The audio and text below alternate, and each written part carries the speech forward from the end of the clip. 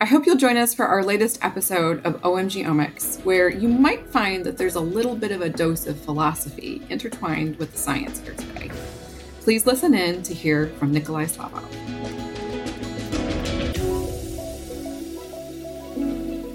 Hi, Nikolai. Thanks so much for being here to join us for the Omics podcast series. It's my pleasure.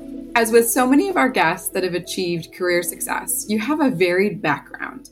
I was hoping that you could tell us more about how you got to where you are in your academic career and with your spin-out institute that takes up so much of your time. I grew up in Bulgaria, and very early on, it was clear to me that there are a lot of exciting things in the world. I was a very curious boy, and my first passion was math and physics. And gradually that transitioned into chemistry, which was the highlight of my high school days. I got to compete in many scientific competitions, math, physics, and chemistry was my strongest subject.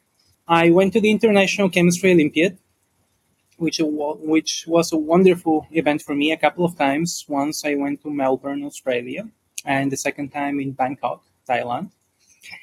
And as I exchanged ideas and perspectives with other students at the competition, they told me about the possibility to pursue education and research in the US. And in particular, they emphasized that having a medal from this competition helps very much to receive full financial support. And I kept that in mind, started my undergraduate education in Sofia University in Bulgaria, in part because I really wanted to experience what it is to be a student there. I had heard wonderful things from my parents. But after 1 year there, as wonderful as it was, and a year of personal growth, I decided to explore that knowledge that I learned from the Olympiad, that I can pursue education in the US. I applied and was accepted by MIT, which very generously provided full financial support for my education. And I had a wonderful time at MIT. I still remember very fondly the many evenings that I spent with my fellow students discussing philosophy questions or discussing the feasibility of nuclear fusion. And still remember very well an undergraduate student who was telling me how he read Principia over the summer before attending MIT. So it was really a great time for me. I had many excellent professors and still remember some of their lectures. And after MIT, I moved on to Princeton, where I did my PhD with David Botstein. My doctoral work was focused on studying metabolism and how that's coordinated with cell growth. And the primary tool that we used at the time as a technology was DNA microarrays. That was cutting edge back in the days.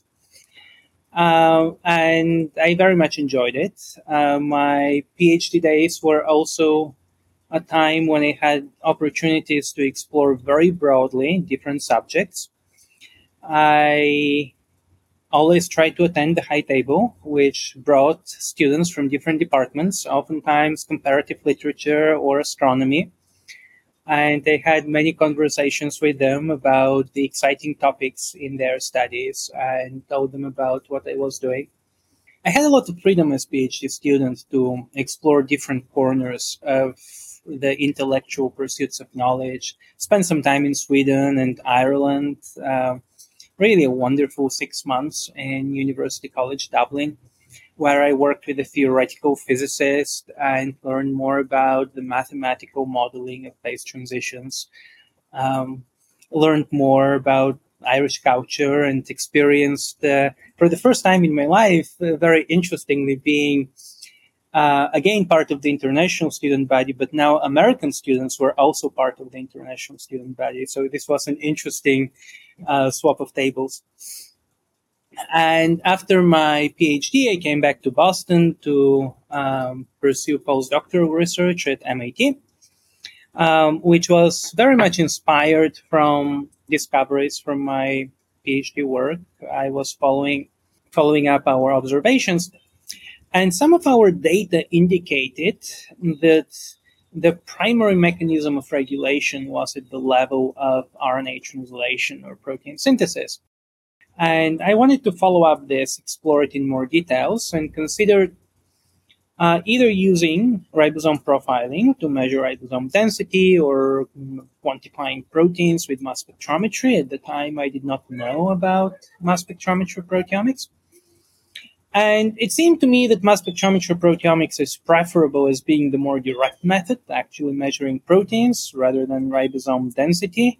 And in particular, I was rather worried that I did not know if ribosomes move or not, and what is the rate at which they would be moving along the messenger RNA. And this would leave a substantial confounding uncertainty in the interpretation of the data. So I started learning about mass spectrometry proteomics, and I loved it. I had two initial impressions you remember very well. The first one was how cool the technology is and how I wanted to understand more of the physics underpinning the analysis. And the second one was how much exciting potential there is for mass spectrometry proteomics in the life sciences that at the time I felt wasn't utilized completely because many people like myself, until not so far ago, are simply not aware of the capabilities of that technology. So I felt that I have the potential to accelerate some of these biomedical discoveries that could be enabled by the technology if I engage in that part, if I start using the mass spectrometry proteomics more actively in my research. And that was really a segue in my career where I transitioned more towards mass spectrometry proteomics and started becoming expert in the field, which led to me starting my tenure track position at Northeastern University, where I was focused on studying mechanisms of translational regulation, what is commonly known as translation control in the field. Mass spectrometry proteomics was going to be a substantial part of our toolkit, but at the same time, I had the rather unorthodox idea that mass spectrometry proteomics should have sufficient sensitivity to quantify many proteins in single human cells.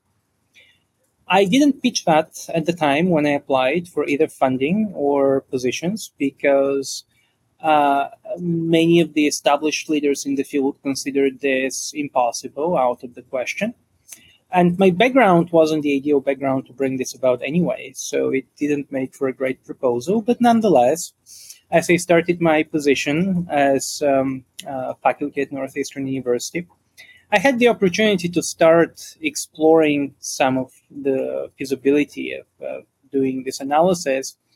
And in particular, we came up with a strategy, now known as isobaric carriers, that should make the analysis more robust and give us enhanced ability to sequence amino acid sequences with 1 to 2 orders of magnitude higher sensitivity.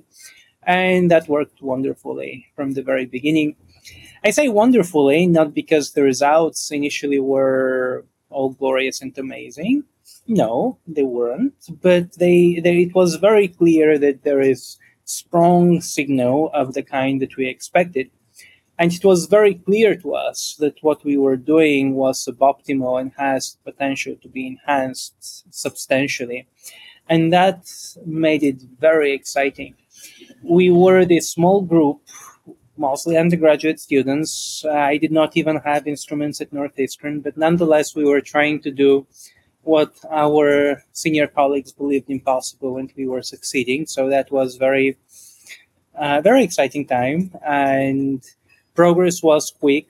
The support and the excitement of the external community also came without delay, and that provided a lot of encouragement for me to continue developing in this direction. Thank you so much for that introduction into all of the different things that you've seen. I think that you have, as many of our guests have, varied training, varied interests, and you've been able to take all of that and build a career out of it. Can you tell us a little bit more about your spinout company and institute that you've been working on more recently and how that plays into the academic side and role? Um, we recently established a nonprofit research institute, Parallel Squared Technology Institute, which in many ways conceptually is an extension, an embodiment of that early realization of mine that mass spectrometry proteomics has tremendous potential in biomedical research if we're able to untap it. And I look at this institute as an opportunity to untap this potential at a larger scale, faster than what could be done in an academic environment. The institute came about from conversations with Schmidt Futures. They approached us, having noticed our work in single cell protein analysis by mass spectrometry, with interest whether we think it's feasible to substantially accelerate the technology development in this space if we had more resources. And resources generally have not been my competitive advantage. I grew up in quite modest environment as a student, and I just told you how we did not even have a mass spec instrument when we started doing single cell mass spec proteomics. But they certainly have learned and come to appreciate the importance of resources, especially strong teams of colleagues whom we can support financially and cutting edge instrumentation. And I did indeed think that we would be able to make very good use of increased resources from Schmidt Futures. And as I shared this possibility with my team at Northeastern, a couple of senior PhD students at the time who were getting ready to graduate expressed very strong interest to be part of the institute.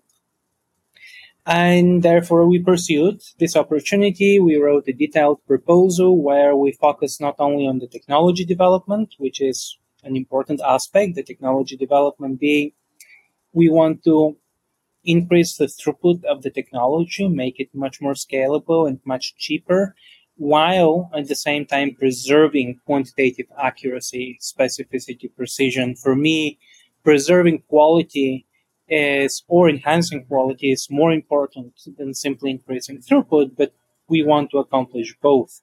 Achieve very high quality data while at the same time make them more accessible, cheaper, high throughput. But in addition to that technology core of the Institute, we have a strong focus on biological applications. And in particular, we are focusing on studying the etiology of Alzheimer's disease. It's a very important pathology with huge human impact that is poorly understood. We know that protein pathologies are very central to Alzheimer's disease, but nonetheless, many of the studies continue to focus on analyzing nucleic acids because this is more accessible to very many investigators. And we think that bringing to bear the capabilities of mass spectrometry proteomics can make important contributions in this area. And another biological direction in Parallel Squared is studying how our immune cells, B cells, T cells, monocyte change with human aging and in response to various pathophysiological conditions. And we expect that these biological directions will continue to expand.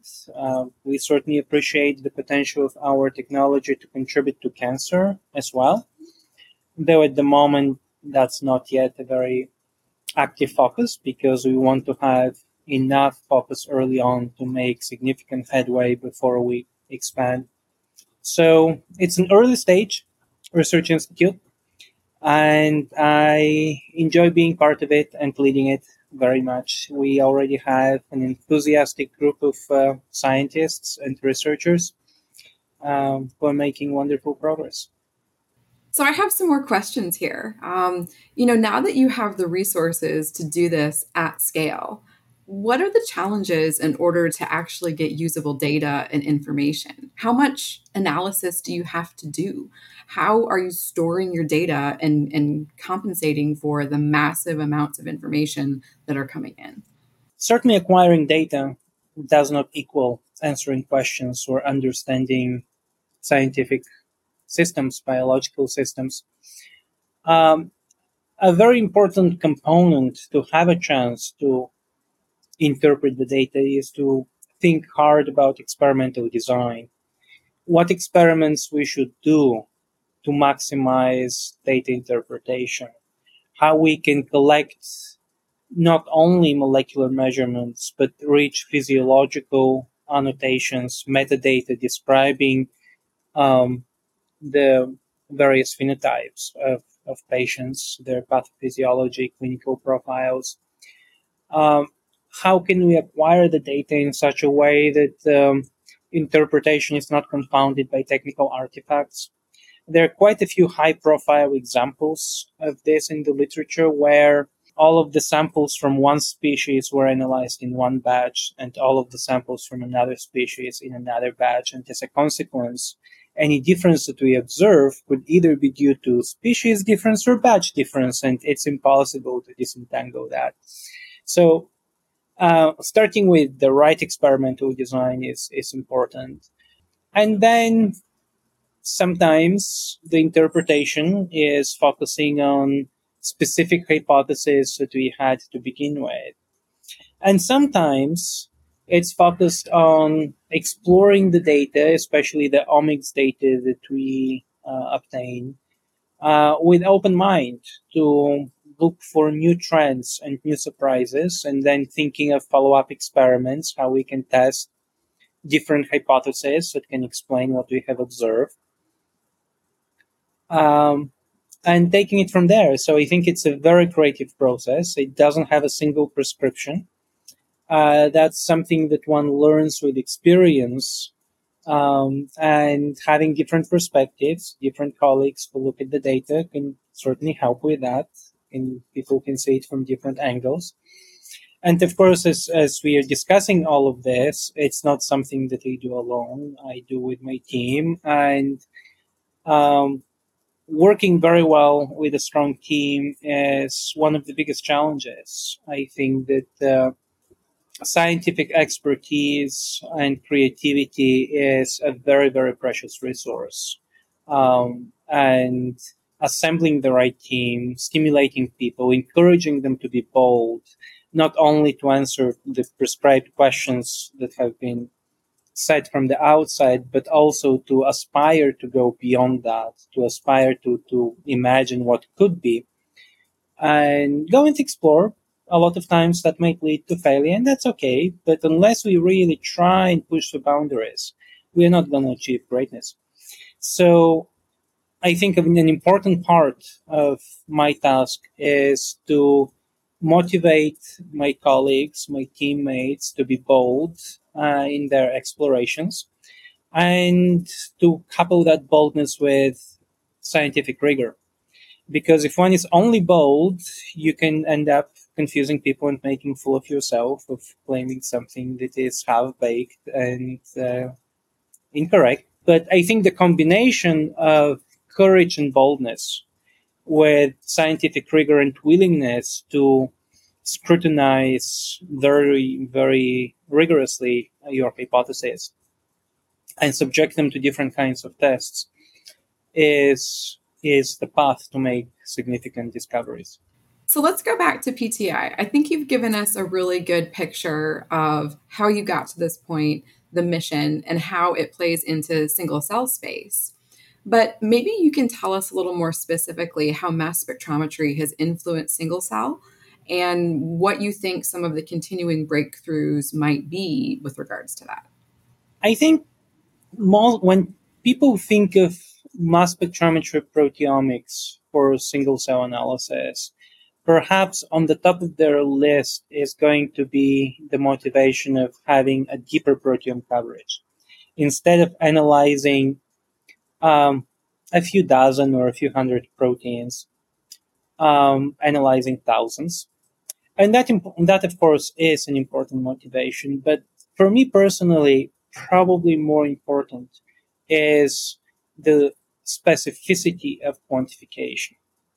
Before mass spectrometry proteomics, single cell protein analysis was done with affinity reagents, and those affinity reagents detect a single epitope.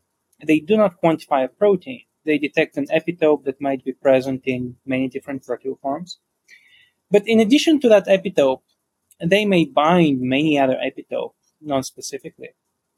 And even if they have high specificity for their cognate epitope, if it's lowly abundant, there is a high probability, simply by mass action, that those affinity reagents are going to bind some other more highly abundant proteins and give non-specific background, which contaminates quantification.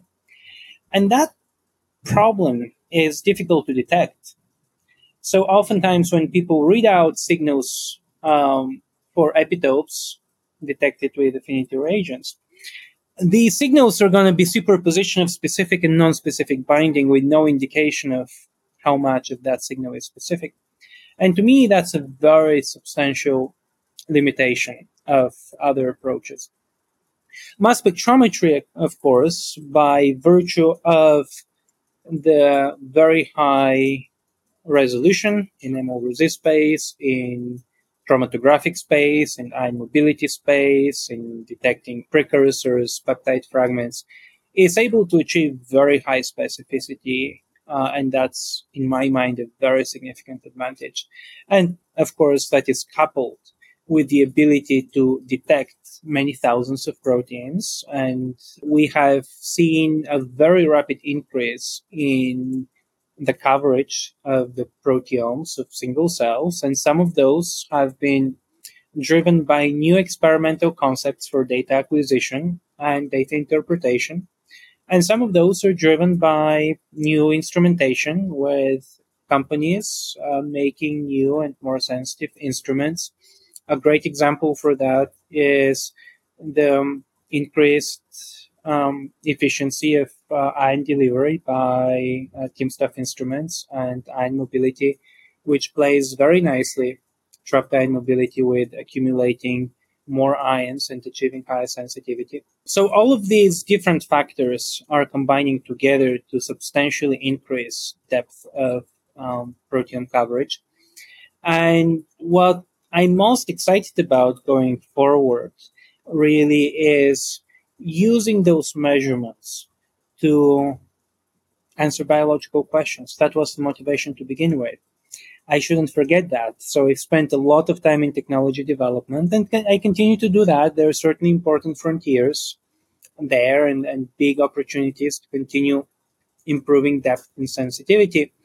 But we are very eager to answer biological questions, and we've already seen a lot of examples of that from my lab at Northeastern University, where we're able to meaningfully interpret protein covariation within a single time point. For example, when looking at epithelial to mesenchymal transition, we see that there is substantial heterogeneity of cells along this path, and that's not surprising, that's not new. But what's really interesting is that if we look at any one particular time point of that process, we can quantify protein covariation, protein-protein correlations that are dynamically evolving, and they indicate of how protein interactions and signaling pathways are changing in these cells in a way that we could never have inferred from just measuring protein abundances in these cells. Other examples is measuring proteolytic activities of macrophages as they get polarized to different states, where we not only can detect the polarization by measuring proteins, but by measuring some of the activated caspases, we can start to understand what are the signaling pathways participating in that polarization. So there are increasing number of those examples where mass spectrometry proteomics is in a unique position to answer biomedical questions, and not only being in that position, but delivering on the promise and beginning to deliver answers. Nikolai, if you're familiar with this podcast at all, you know I have a stock question that I go through and I ask everybody. So I hope you're prepared and that you can tell us about your OMG moment that helped you into science.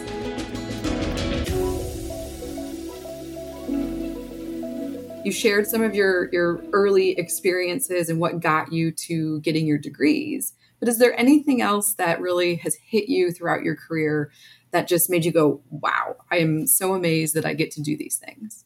There are so many moments. It is difficult to choose a single one to single it out.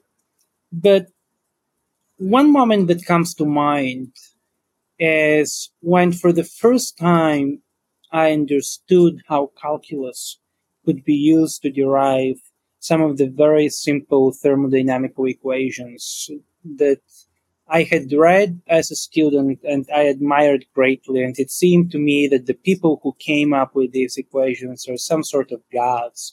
And I admired how these very simple equations could explain so much, but they had no understanding of how people came up with those. And after I saw the derivation of some of these equations using simple calculus, using simple intuitive principles, I felt very much empowered. It was a wonderful feeling that I still recall. So I imagine that means you have strong feelings about the mathematical underpinnings and what PhD students should be taking in their coursework. I think mathematics is absolutely beautiful and helps one develop rigorous thinking. I certainly don't seek to enforce upon people my beliefs, but I certainly see good understanding of math and data analysis as being incredibly useful and powerful these days, especially given the size and complexity of data sets that we acquire. It is very difficult to imagine making sense of those data sets without using sophisticated computational tools. And I do feel very strongly that PhD students should understand how the algorithms that they use work, at least at conceptual level. If they seek to be technicians, they can be very useful technicians without having that understanding. But to me, that's one of the important dimensions that separates a scientist who aspires to be a principal investigator and to be a scientific leader from somebody who is merely running some pipelines to get some data. It's the understanding of what's going on and the awareness of what one understands and can be confident in, and what one gets as a result, but doesn't understand and should not have confidence in it. That was a very diplomatic and yet still strongly emotional argument. That was a really nice answer, Nikolai. I've got a couple more questions for you. We're getting near to wrapping up here. But from our conversations, I can tell that your personal philosophy is that science does not exist in a discipline vacuum. You have to take from all of the aspects that you encounter and draw the benefits and bring them together. I'm wondering if you have any other personal stories, maybe centered around philosophy and your own personal interests that have influenced you, or maybe just a great moment you've had with someone else. I'm not sure to what extent what I'm going to say is a direct response to your question, but one thing that comes to mind is my experience and conviction that one doesn't need to have access to the best resources to make meaningful contributions. I sometimes see young scientists being discouraged because they see that others are in a better, more advantageous position. They're in a wealthier lab, have access to more technology, better equipment. And as somebody who has occupied that spot for a long time, I've seen others have access to more resources. I never felt discouraged by that. I felt stimulated that I'm going to use whatever I have, whatever my constraints are, and see if I can do something of interest to contribute. And this attitude has certainly helped me tremendously throughout the years. And that's something that I try to share more broadly with students, because I think it can be very empowering for students who don't happen to be privileged, who don't come from wealthy backgrounds and wealthy families. I think it's important to realize the diversity of contributions that we can make and to place a lot of emphasis on our own intellectual contributions.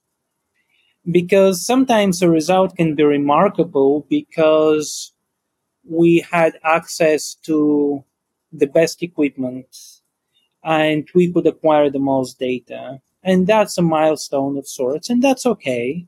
But sometimes a result is remarkable because we saw things differently. We had an idea that something that others believed impossible might be possible. And we go about and rigorously explore the feasibility of that idea and bring it about to the surface.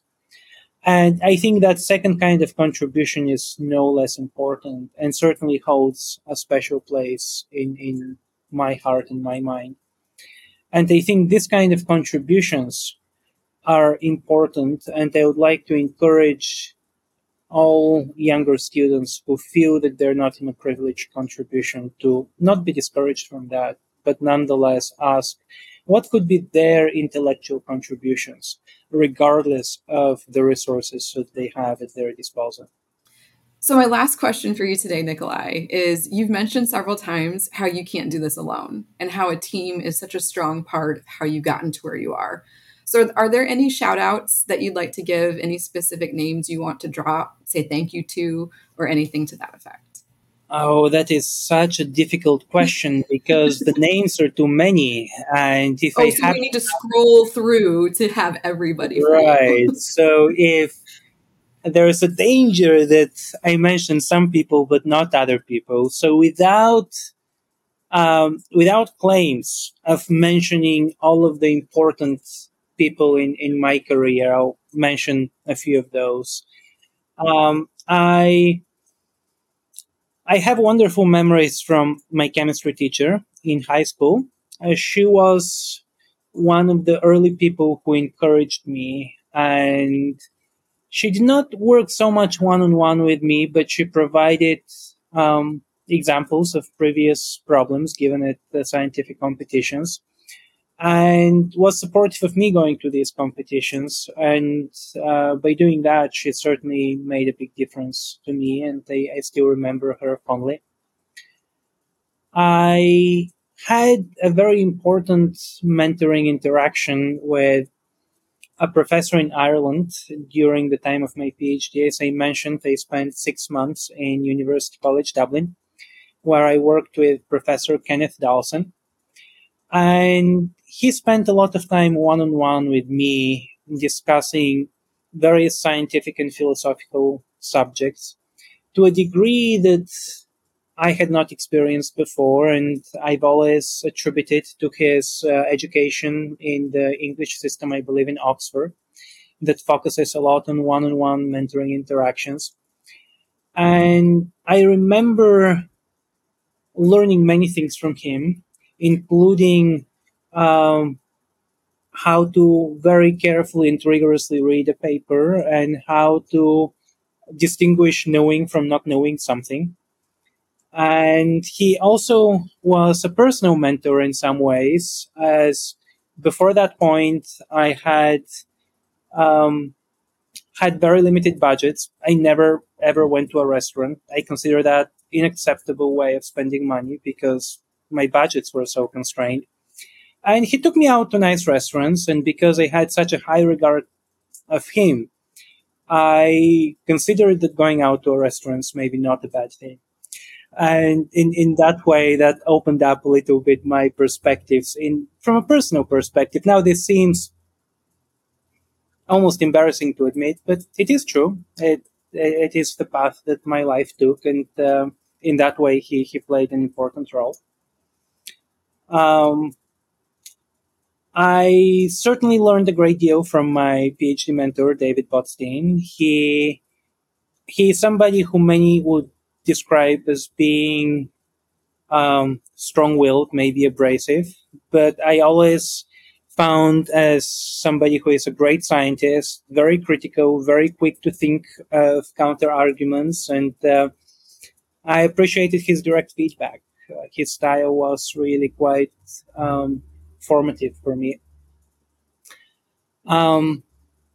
And then, of course, many of my early PhD students in my lab at Northeastern have contributed much to the success of my independent career. In particular, I've had wonderful experiences working with Harrison Specht and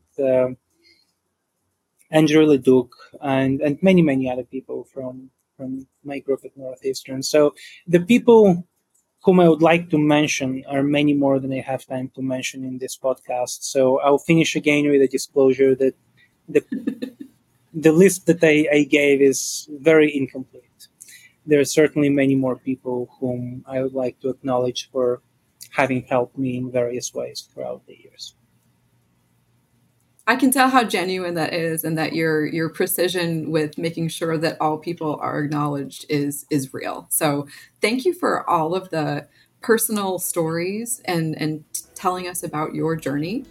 It's been great to talk with you, and I hope to be able to showcase your career again at some point.